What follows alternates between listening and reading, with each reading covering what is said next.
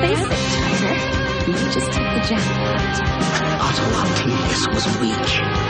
Call me Dr. Octopus. From now on, we're poison to Peter Parker and Spider-Man. We're Venom! Green Goblin doesn't take orders from insects. The Green Goblin swats them into oblivion. It's a conspiracy, I tell you. They're all working together to raise my blood pressure! Tell me there's something better. Go ahead. Try. Welcome back to another episode of the Spectacular Radio. I am Zach Joyner, webmaster of Spidey-Do.com, the website that powers the show, and I am joined by Mr. Gerard Delatour this episode. Hello. And Mr. Greg Bishansky. He's going to introduce our guests. Hi, all right, and joining us this month is the supervising producer and story editor, Mr. Greg Weisman. Hi. And his partner on the series, the supervising producer and director, Victor Cook. Hey, glad to be here. Jennifer won't be joining us this month. She's off storming the castle, but she'll regale us with tales next month. Yeah. We're very happy to have both you guys on, and Greg, it's nice to have you back as well. And thank you for being back on the show. And Vic, we're really glad to have you on. Yeah, glad to be here. So this month, Zach? Go ahead, Greg. Yeah, this month we're discussing episode 3, Natural Selection. Yeah. And it's a very visually interesting episode, so I'm really happy to have you here. I mean, all the episodes are visually interesting, but this one is where, the atmosphere in this episode, it's terrific. Oh, thank you. It seemed like you went with a little bit darker tone on purpose, obviously, with the content. That's really, really cool. It reflects that. Well, yeah, when we got into thinking about how we were going to tell the story visually, one of the things that we immediately went to was like, let's do this like a classic horror movie, like a werewolf movie, because of the lizard's transformation. That component of it, we thought let's do that. So if you watch episode 1 and 2, the day and the night colors are a certain similar palette, which is sort of our series palette for day and night. And for this episode, and this episode only, we went with a special night palette for after when Connor turns into the lizard. So it was a definite choice. And, just getting a little ahead of ourselves, when you see the first Goblin episode, we went with a even different nighttime palette for just only the Goblin episodes. We'll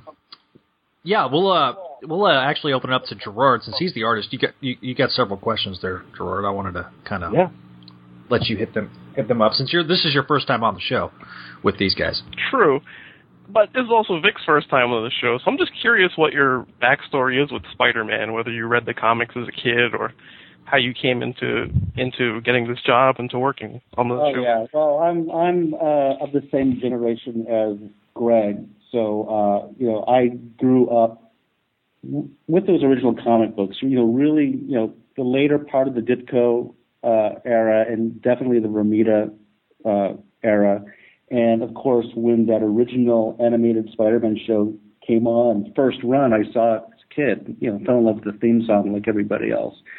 So that was my introduction to the character and growing up loving the character.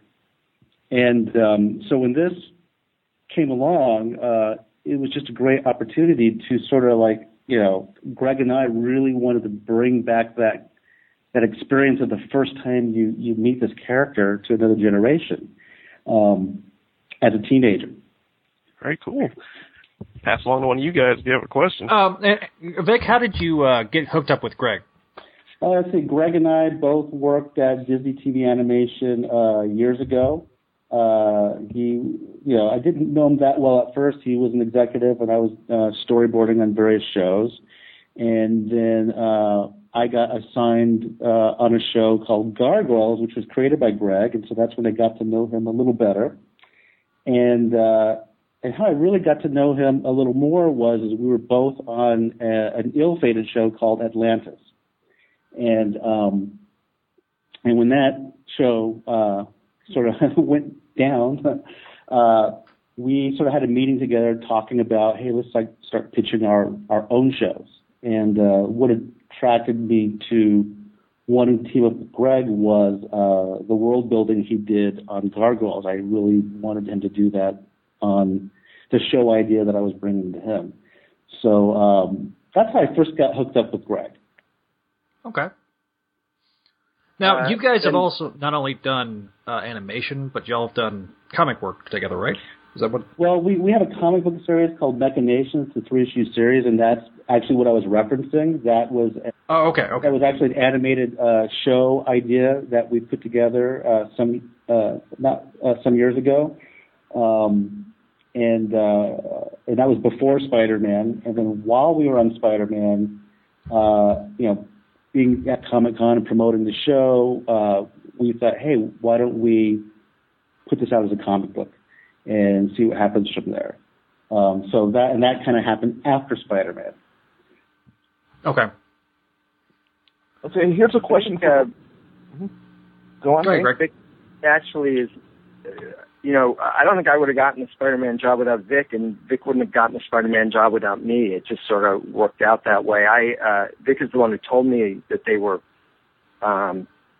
doing a new Spider-Man show and talking to potential writer, showrunner types. So I made a phone call and I got a job interview on that. I think we talked about this a couple episodes ago, but 10 months later when I got the actual job, they asked me who I wanted to bring in to be my partner on the show, and Vic was absolutely my first choice. We had to lure him away from, what were you doing at Disney? House of Mouse? Yeah, I was directing House of Mouse. I'll go back. I guess I glossed over it. I was directing on Hellboy Blood and Iron when I first got the call from Sony about Spider-Man. And this is like a good 9-10 months, almost a year before they started production. And Greg and I were still working on our Machination idea, so we still would talk to each other every couple of weeks. And we're even friends. It's weird. Yeah. Co-workers and friends. Yeah, what are the odds? Exactly. And I mentioned it to him actually more like with the assumption that he had already met, and so he found that for me. But it's just exactly like he said. I told him about it. He got it. He re-suggested me. And it worked out. Wonderfully. Okay, here's a question I'm going to toss to you, Greg. The Lizard is considered by a lot of people, myself included, kind of a one-note villain, but I do like what you've done with him. What was your process in going about adapting the Lizard? I noticed he doesn't speak in this, and in the comics he's been speaking for a long time sometimes, except when he doesn't. But what were your thoughts when you were adapting this character? Well, I think that, and we discussed this, both Vic and myself, and also with Sean Galloway, who designed all our characters, and Jamie Thomason, our voice director, and we chose D. Bradley Baker to play Kurt Connors in episode 1 and 2, very much in mind with what Dee's able to bring as one of his many talents, is that he can create these incredibly monstrous sounds out of his mouth. It's kind of amazing. And so we knew early on that we weren't going to have Lizard talk, that we were going to really play him as this bestial creature. And so for us, the development of the character is more about Kurt, I think, than about Lizard himself. That idea of the reptilian brain taking over, the idea of Kurt wanting to do something positive, but taking sort of crazy risks in order to do it. The idea of the family man with the wife and son, that he also, in essence, puts at risk. Not just physical risk, but he's putting his whole family at risk by doing this. We played that out. We didn't bring Lizard back in the first 2 seasons. We played out the repercussions of Lizard having come out, so to speak, throughout the rest of season 1 and season 2. Lizard is never, anytime Kurt's on screen, Lizard's never far away from your mind. And the question of whether or not Lizard might come back is always interesting. And we had plans down the road, but I think that really it was more about developing Kurt, developing a guy who you liked, but who you saw was doing some things maybe with a good end in mind, but, his means were very questionable. Well, you did bring Lizard back in the radio play where he was under the control of Calypso, and was that going to happen in season 3? I'm sorry, that's a spoiler question, but... The radio play was just a fun thing. It was our, that we did at the gathering. I don't take anything that took place in that too seriously. That was goof. I'm going to dovetail to Vic we talked about development on the writer's side with Greg. What was the visual side? What was the process with that? Vic? Well, Greg just mentioned Sean Galloway, who is like a super obviously important component of the show because he was really visually casting the characters. And, in some characters, Sean hit it out of the park like right away, like J. Jonah Jameson, and others took more tries to get it. And I think the Lizard was one of them. The inspiration was obviously many different comic books, versions of them. And, but I want to give a little credit to the episode director. I mean, this is a team effort.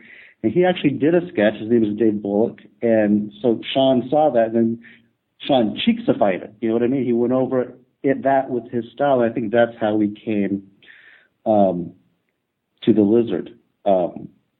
But just to go back a little bit when you talk about the darker tone of the episode, the horror movie was definitely one of the motifs. And also this episode was allowing us to try some sort of monochromatic color sequences. You see this in some feature animation, like Lion King, for instance, when Scar's in the cave and it looks like a Nazi propaganda film and it kind of goes all green, like that. You don't really see that much in TV, but we experimented with that in this episode. So if you rewatch the teaser where Dr. Connors is in his bathroom injecting himself, you'll see it's kind of like the sort of greenish gold monochromatic scheme. And we kind of did a bluish scheme in the tunnel. So we were really trying to push the envelope in that way. In terms of character design, by the way, I'm going to go off on a little tangent. This episode, I'm glad we're talking about this episode, and Greg will remember this. We spent a lot of our development time before the first episode just kind of getting everybody on board, like this is the style of the show. So when we started, we had all the main cast, and when we had our first episode, we were like really scrambling to fill New York, fill those classrooms, fill the Bugle. I mean, there's all these other people who don't even talk, they have to be in the background. So we didn't already have that when we started episode 1. And so episode 3, if you track the story, remember, Peter gets water balloons thrown at him in the middle of the quad of his high school. So we had to have all those incidental characters there, laughing at him.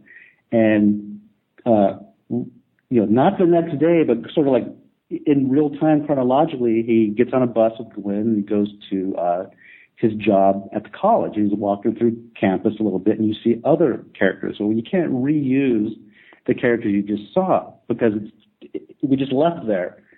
And then that night, Dr. Connors turns into the Lizard, and a chase ensues down into the subway platform, which of course starts above ground, and we need those characters. You get to the subway platform, a ton more characters, and he ends up on the subway and crashes in one of the cars, and it's a whole new set of characters. So this episode practically designed New York City for us, just in this one episode. So I just want to give you that little behind the scenes on character design. Well, we like great. Behind the scenes. It was brutal. We also had some trouble. You were talking about the color stuff earlier. This was the episode, as I recall, where we actually had some trouble from, with monitors calibrated and another and behind Marvel behind sort of reacting to. Another behind the scenes is we did our Comic-Con trailer and the first 2 episodes with these are the monitors that were already there from when the studio was doing the Boondocks, and then all those are taken out and replaced with these brand new shiny Cintiqs. And we'd look at the character. In theory, should have been a good. Huh? In theory, that should have been a good thing. Well, yeah, and they look great on those monitors, and unfortunately, the person responsible for making sure those things calibrated, it didn't happen. And what we were looking at was actually, if you saw, it was somehow like a 10% difference of brightness or darkness. So, it caused us some technical difficulties down the road, but it's something the fans sort of never had to suffer through because we stayed late fixing it. But in terms of what we wanted to do creatively, this was the one that I thought we're going to start our experimentation with sort of monochromatic color schemes or doing something that's not series-based. A lot of series have their standard day and standard night, and this was our first one where we're going to design it specifically only for this villain. Well, it looks terrific in the end, so all the trouble paid off. Oh, yeah. Vic, I have a question in general about your roles in the show. Because as you were supervising director for the run of the show, but you also directed several episodes directly, to use a lot of similar words. What's the difference between those 2 roles and how you approach them on an episode basis? Well, I directed the first episode that Greg wrote, and, I think my directing that is a lot like Greg writing the first one. It's sort of like to help sort of maybe have a set a template for a style of like how you want the other episodes to be. In the first episode, when we were making that animatic, I was putting in things like at the end, hey, let's have Spidey webs dissolve at the end, just like in the comic books. Let's have this half Spidey mask on his face. We spent a lot of time trying to come up with the coolest Spidey sense we could, and finally it's like, let's just have squiggles like Ditko did. So you kind of make those decisions then as a hands-on director of that episode. And then as a supervising director, you're sort of like trying to make sure that is a sort of a global thing.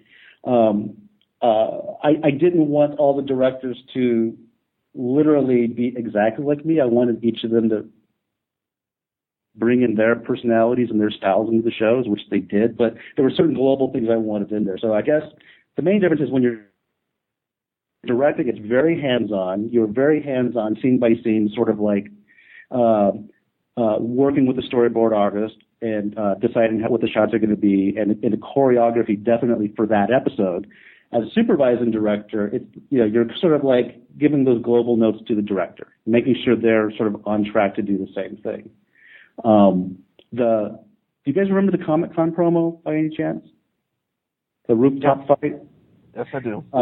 So that was another example of, okay, we're going to sort of establish, like Spider-Man is going to use his webs in all these creative ways where he maybe doesn't always directly kick you in the face or punch you in the face, but he's going to web you and throw you into 5 guys or something like that. So once you hands-on do that, then you globally as a supervising director sort of try to hopefully maintain that we're going to have that kind of choreography throughout. Just as a sort of technical follow-up question, who is it? The episode director, him or herself, or do you choose who is going to be boarding specific scenes and delegating out the roles for the production of the episode? Well, at the start of the season, when we're putting a crew together, I'm the one hiring the crew. So I'm hiring the animators overseas as well. I mean, I'm doing that with the studio. I'm doing that also with Greg's input as well.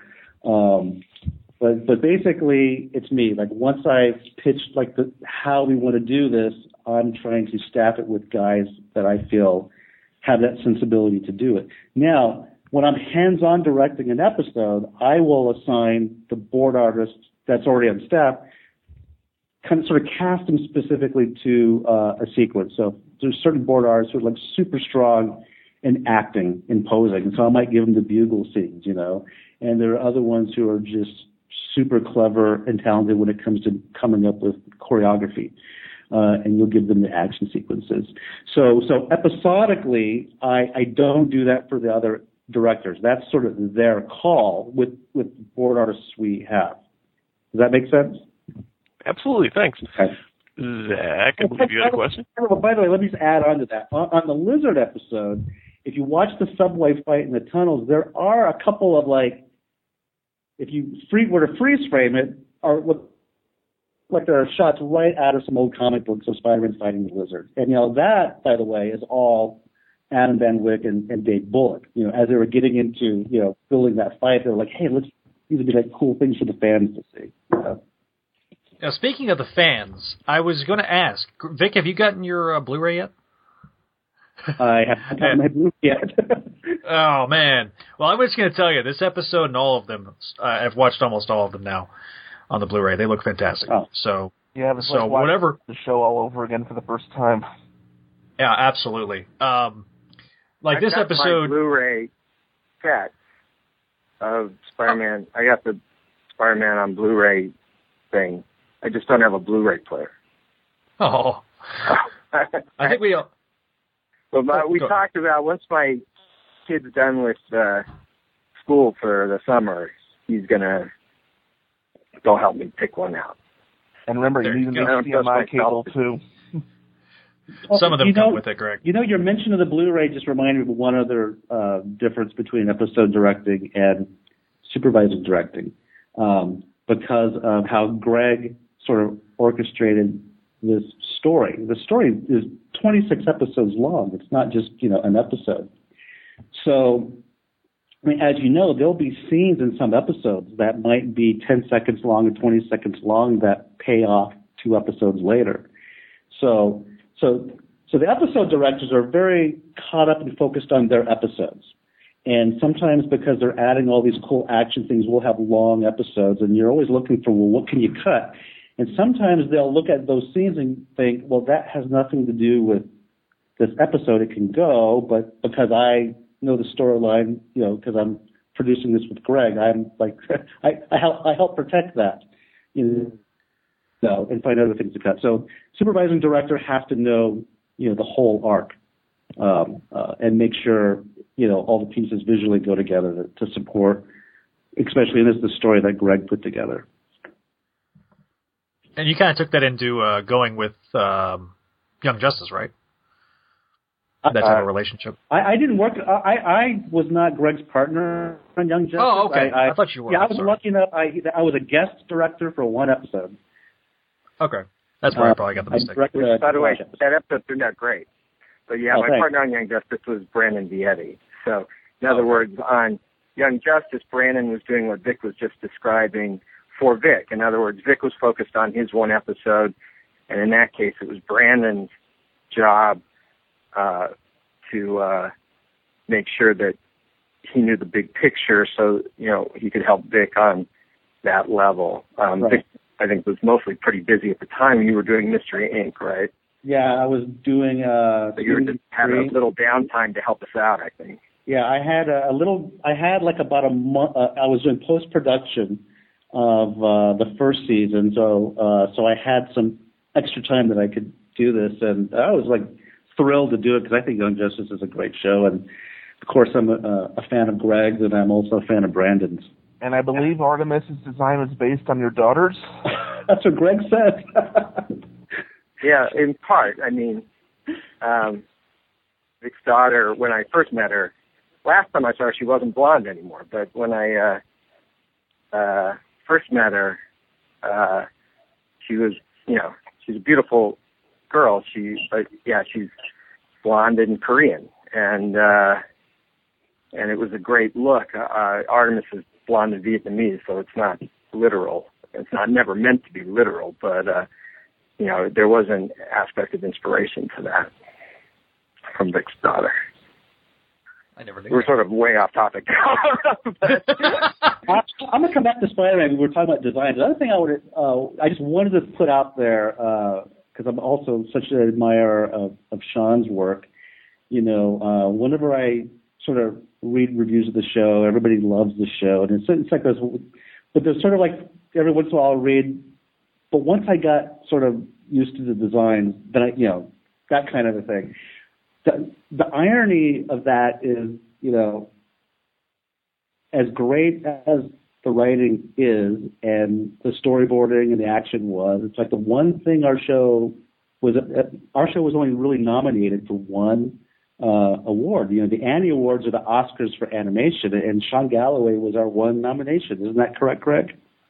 Yeah. Yeah. So, huge contribution. And to be honest, he really should have won. Because, he lost to Kung Fu Panda, and they were just reusing designs from the movie, which I thought was sort of a kind of unfair advantage. In other words, the designer who won the Annie for the movie Kung Fu, for designing the characters in the movie Kung Fu Panda, also won the designs for television. I mean, won the award for designing those same characters in television. They were the exact same design. Yeah. And maybe he did one or two additional designs, but fundamentally, all the leads were the exact same characters. So he, in essence, won the award twice for doing that one thing. And I'm not knocking his designs; they're great, but Sean created all that stuff from scratch. Yeah. And it was a challenge because we wanted on the one hand the stuff to feel very contemporary, to be in Sean's style. We weren't trying to change who Sean was. And yet we wanted every single character from Flash Thompson through Doc Ock to be very iconic. And so that you'd see the character and you wouldn't go, I wonder which one that's supposed to be. You'd go, no, that's Doc Ock, or that's J. Jonah Jameson or whatever. And I think Sean did just an amazing job at translating all the work of so many comic book artists and writers and into a unified, coherent, cohesive style that still felt classic and iconic, but was fundamentally contemporary and fundamentally cheap. Yeah. I feel like it definitely it deserved the award. It stood out from sort of what we had seen before, and as Greg said, it helped us really animate some over-the-top action sequences. I mean, these were some long action sequences that we had on our show, and the animators were able to pull it off because of these designs. And I love those action sequences, and we're getting ahead of ourselves, especially with Season 2 one with Venom. Oh, yeah. That was fun, but we'll discuss that in depth later on. Here's a question for Greg. I really liked how you updated Martha Connors for the modern age. She wasn't just a housewife this time. You actually made her a scientist. Yeah, I mean, part of that was pragmatic. We wanted Martha to be a presence in the show, and if she was just, I'm not knocking housewives at all. I'm just saying that if she was at home, then we never would have seen her. And so by making her a scientist in her own right, it allowed her to be part of the action, so to speak. And I mean that both literally and figuratively.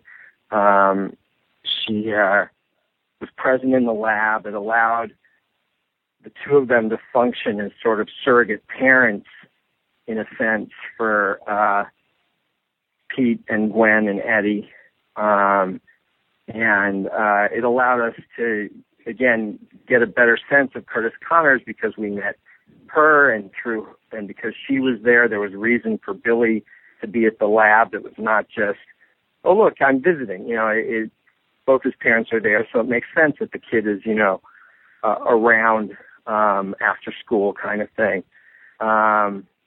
And so that was a pretty easy decision to make. And then on top of that, it sort of helps explain how they know each other, and it makes her, smart and a scientist and all this stuff. So it easily helped us create, I think, a stronger character. Of course, I also want to give a lot of credit to Kath Soucie, who did the voice of Martha Connors. Kath is, phenomenal, who I literally used in every show I've ever worked on because she's just so good. But, that was a great couple. Dee is Kurt and Kath is Martha. You can't do much better than that. And again, a lot of credit always to Jamie Thomas, our voice director, who gets just great stuff from these people too.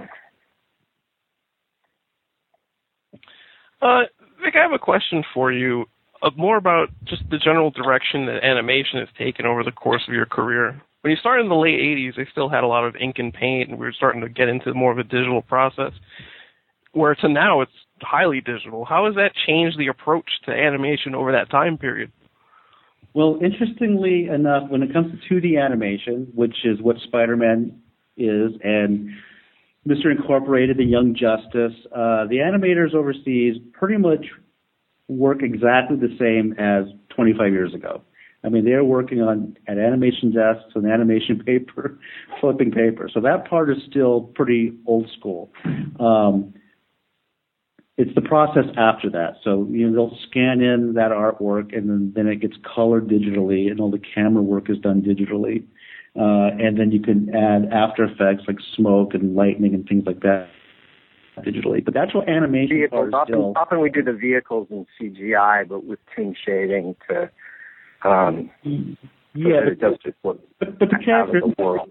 Exactly. But the character stuff is still, it's hand-drawn on paper, and as I described it. On the front end, the storyboarding, yes, the artists are now working in Storyboard Pro or Toon Boom. They're drawing on Cintiqs, but they're still drawing. I mean, it's just, it's a pen on a screen instead of a pen on paper, but they're still drawing. So the biggest challenge for, the storyboard artist transitioning from paper to that is just remembering to save your work. But the thought process and the drawing ability is the same. You still have to have it, to be able to do it. The painters are I think color and camera is the biggest difference from before. The background and the colors are done digitally. You can do these cool, great texture effects on backgrounds with digital brushes. You know what I mean? So that's the biggest difference. And like Greg said, we can now have some vehicles and some background elements. If you want to have it blend into the look of your show, they'll build it in CG and render it in it's like a toon shader way, where it still has the outlines, but it's colored, so it kind of looks like a cell. But it's strangely, it just feels like it's not that different as everyone would expect, a 2D show now to a 2D show then. But what we are seeing are a lot of Flash-only shows or CG shows, and those are definitely, after the storyboard process, something different. And it's a whole different ball of wax,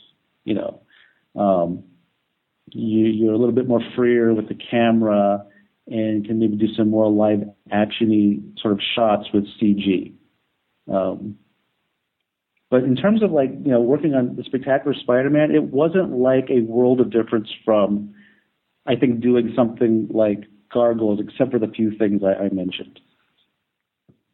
Since you brought it up, I just have one extra question. How, with a lot of the animation being done in Korea overseas, how do you manage that relationship between you and Greg and that overseas production? Well, it's with the help of your production staff. Okay, so it's a team effort. On this show we had Wade Wazinski helping us there, but it's like constant emails and communication with overseas. That's one thing. That's one thing that's changed from the Gargoyles days, because in the Gargoyles days it was faxes. Exactly. So I was going to say that's the difference. That's the big difference today. It's like how we're communicating now with Skype. It's like that's a huge difference. We can have these Skype conference calls. Like at 7:00 at night here, that'll be 10 in the morning there, and it's as easy as to do as this interview. So it's sort of constant contact between your production staff and them. Any creative things would either go to me or I'd send them to the episode director if I needed to. And then you go there. So I went there. I went to all the studios in person at a certain point in the production to just sort of make sure they were all on track because it was 3 different studios and we were trying very hard to make it as seamless as possible. There's some horror stories of studios getting work from overseas that isn't quite up to snuff. Did you guys have any unfortunate problems like that, or was it smooth sailing? I gotta say, you're right what you just said. And I've been on shows where there's tons of retakes, but I would say from an on-model or animation perspective, we didn't have tons of retakes. I think that has a lot to do with the design of the show, where we really pared down the detail. Our retakes are more maybe when we wanted to play a different idea a little bit better, so we're coming up with something new on the spot. But in terms of being on model animation, I'd say generally no. We had one studio though who, on this show I wanted a real squash and stretch feel to it, but not just with the action, but even with the acting. So for example, if you watched a movie Mulan in the scene between that captain and Mulan, right? There's sort of little extra movement than if you were to do anime, which is just sort of a held drum and mouths moving. So I wanted an extra bit of squash and stretch movement. So we had a studio that did a bunch of action shows, and it was difficult. I mean, it was that's where the retakes were for them. So I guess I'll retract my previous answer, say in one studio, I did have a lot of animation notes as far as the squash and stretch. And well, you're going to know who the studio is when I say this. And by the time of the Rhino episode, they were nailing it, because the Rhino episode I thought turned out great, and they did our Craven episode. But generally it was not as difficult as other shows. Awesome. Turning back to the writing side, Greg, I've got a question for you. In the comics, Billy has always been able to calm the lizard. In this episode, the lizard almost eats him. He doesn't succeed in calming him at all, and I remember loving that. I thought it was a great change. Of course, in the comics, they later had the lizard eat Billy, but what were your thoughts doing that? Well, for starters, my thought is that, and maybe it doesn't come off this way, but my thought is we wanted it more ambiguous. In other words, there's a moment where Billy's there and appealing to his dad, and the lizard does pause. And then it seems to sort of lunge towards Billy. Lunge may not even be overstating it a little bit.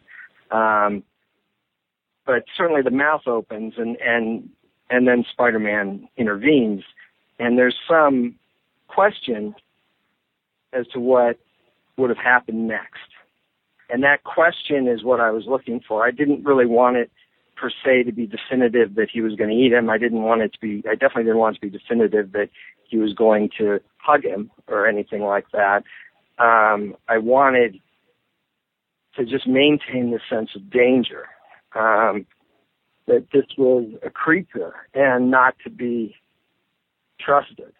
Not in a good versus evil sense. That's excuse me. That doesn't even come into play here any more than a dog is good or evil.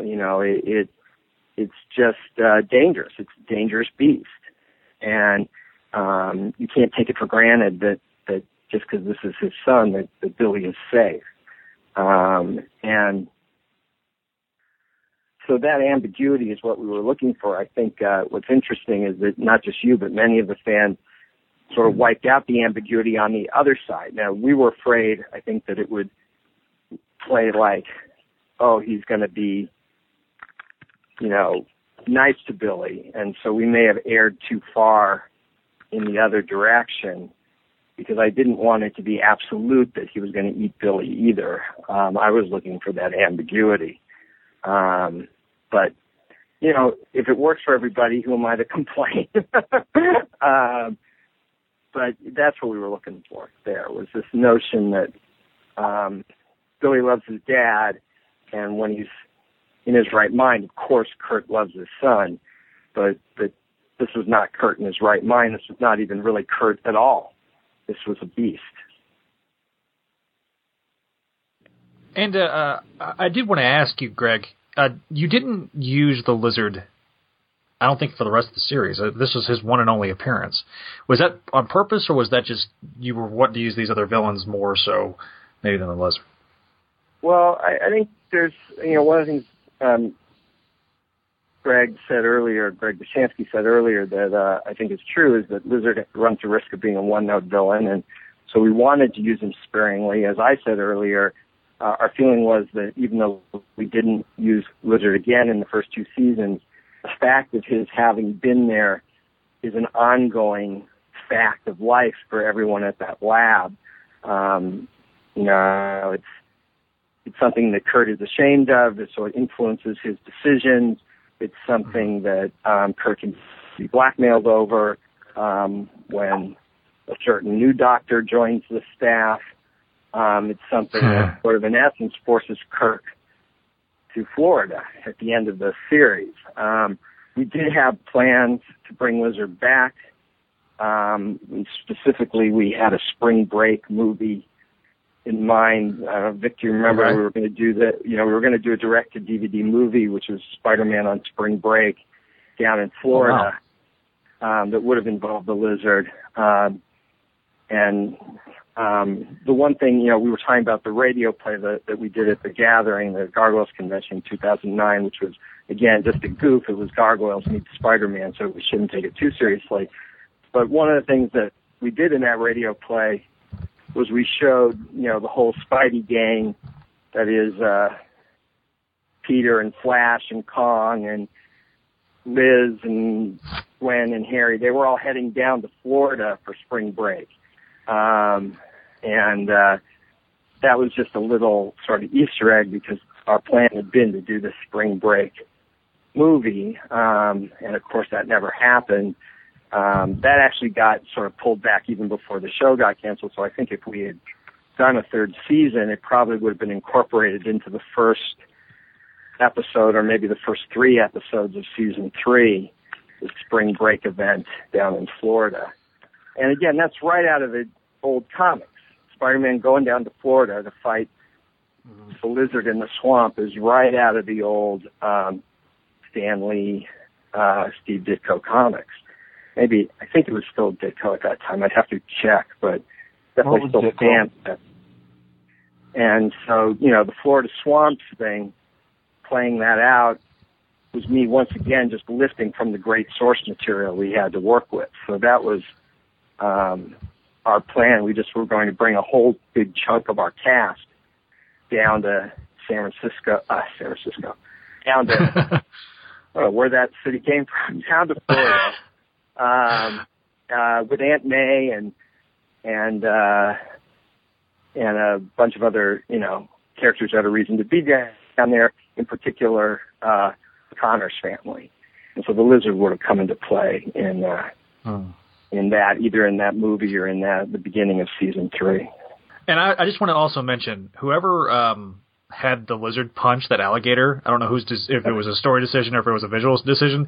I love that part of the episode. That was probably my favorite. What? I got to say, that was Dave Bullock, and I remember being nervous about that for S&P things. I mean, I thought, getting away with a lot of stuff in episode 1 or 2, and but that was Dave, and he pushed for that, and that really, I think, opened the door to us even getting more brutal into the thick of other fights in later episodes. Hey, one other thing I want to mention about this episode, or even this 3-episode arc, is, and Greg may have mentioned it in past interviews, but this series was greenlit at first to be 4 DVD movies. We were, each 3-episode arc was to tie together and separately play as episodes, and we were going to animate extra footage. We did animate extra footage, and we were going to edit them all seamlessly together as one movie. You'd see some sequences and scenes you didn't see in the TV show, and this is the only one, this lizard arc, that got released that way. So if you have that DVD, I would say it's a collector's item. I've got it. Yeah, you can't find it that way now because they didn't put any of that additional footage on the Blu-ray. No, but there is additional footage in the original DVD of this arc, which we edited together as one seamless movie. I mean, small things like, in that subway scene when the lizard's going crazy and you see a police officer. In the TV show, the police officer raises his gun and then it gets knocked out of his hand. But for example, in the extended version, he's like shooting his gun. He's shooting bullets, and which you cannot do on kids' TV. So we had we had stuff like that and more stuff sprinkled through. But this is the one arc that you will see with the extra footage if you were lucky enough to bought that first DVD. Okay. On eBay. Yeah, it's probably out on eBay. Yeah. Probably being sold for 3 times. Yeah, because they immediately re-released it. When they re-released that 3-episode arc after that, it was as 3 episodes. Yeah. Yeah, I've got that DVD. I've got it autographed by Greg, and Jen wrote on the back, Norman Osborn is not the good guy. But anyway, Greg, take us out. Yeah, on a personal note, I just recently gave the Blu-ray set to my niece for her 2nd birthday, something that the parents can watch, and she's not actually my niece. She's just the daughter of 2 really good, close friends of mine who I've known forever, and she got it, and she immediately read Spectacular Spider-Man. She knew Spider-Man. She didn't know the word spectacular, but she read it. So very smart girl, 2 years old, and she loves the show, and it's her introduction to Spider-Man, and so you're hitting the young audience. A young 2-year-old girl loves the show so far. Well, that's what we wanted to do. I mean, when Greg and I got together and talked about this, it's like we wanted this to play for you and for your dad and for the teenager and for this little girl. We wanted everyone. We wanted it to be for everybody. Well, you guys succeeded in that regard. Absolutely. Definitely. So. Oh, thank you. Love the show and love the episode. Yes, sir. Well, I guess we'll wrap it up there because we only have limited time with you guys. We appreciate you guys coming on for the show, and thank you both, Greg and Vic. Ladder, you have anything you want to plug? You can do it. Yeah, let's do our plugs. Yeah, Greg, you got your books to plug, right? I always have the books to plug. I have my novel, Reign of the Ghost, came out this past December. It's RAIN, Reign of the Ghost. You can get it on Amazon or other websites like that, or you can go to a bookstore and get it. If they don't actually have it on the shelf, they can order it for you. It's my first novel. It's part of a book series. The 2nd book in the series, which is called Spirits of Ash and Foam, is out on July 8th. I'm also, I guess this week, plugging, I'll be at Califer on June 1st, doing a Gargoyles 20th anniversary panel with Frank Parr in Irvine, California at 2 p.m. And I'm one of the executive producers of Star Wars Rebels, which comes out this fall.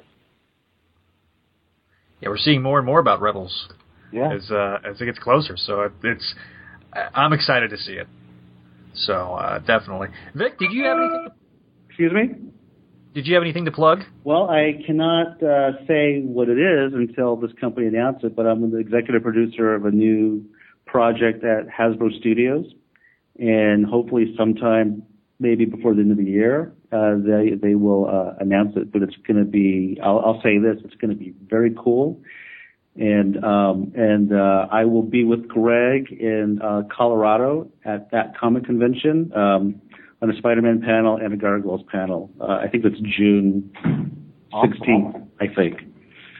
Yeah, that's Denver Comic-Con. We'll both be there. Well, that's not too far away from me. I may have to make plans to go to Denver. Cool. So, definitely. Well, thank you guys for being on. Thank you very much. Thanks for having us. I want to thank Gerard Del Tour and Greg Pishansky for being on the show once again. also want to point out real quick, next episode we're going to be covering this natural selection, and we're going to have it with myself, Jesse, Garrett, and Greg Bishansky. So stay tuned for that one.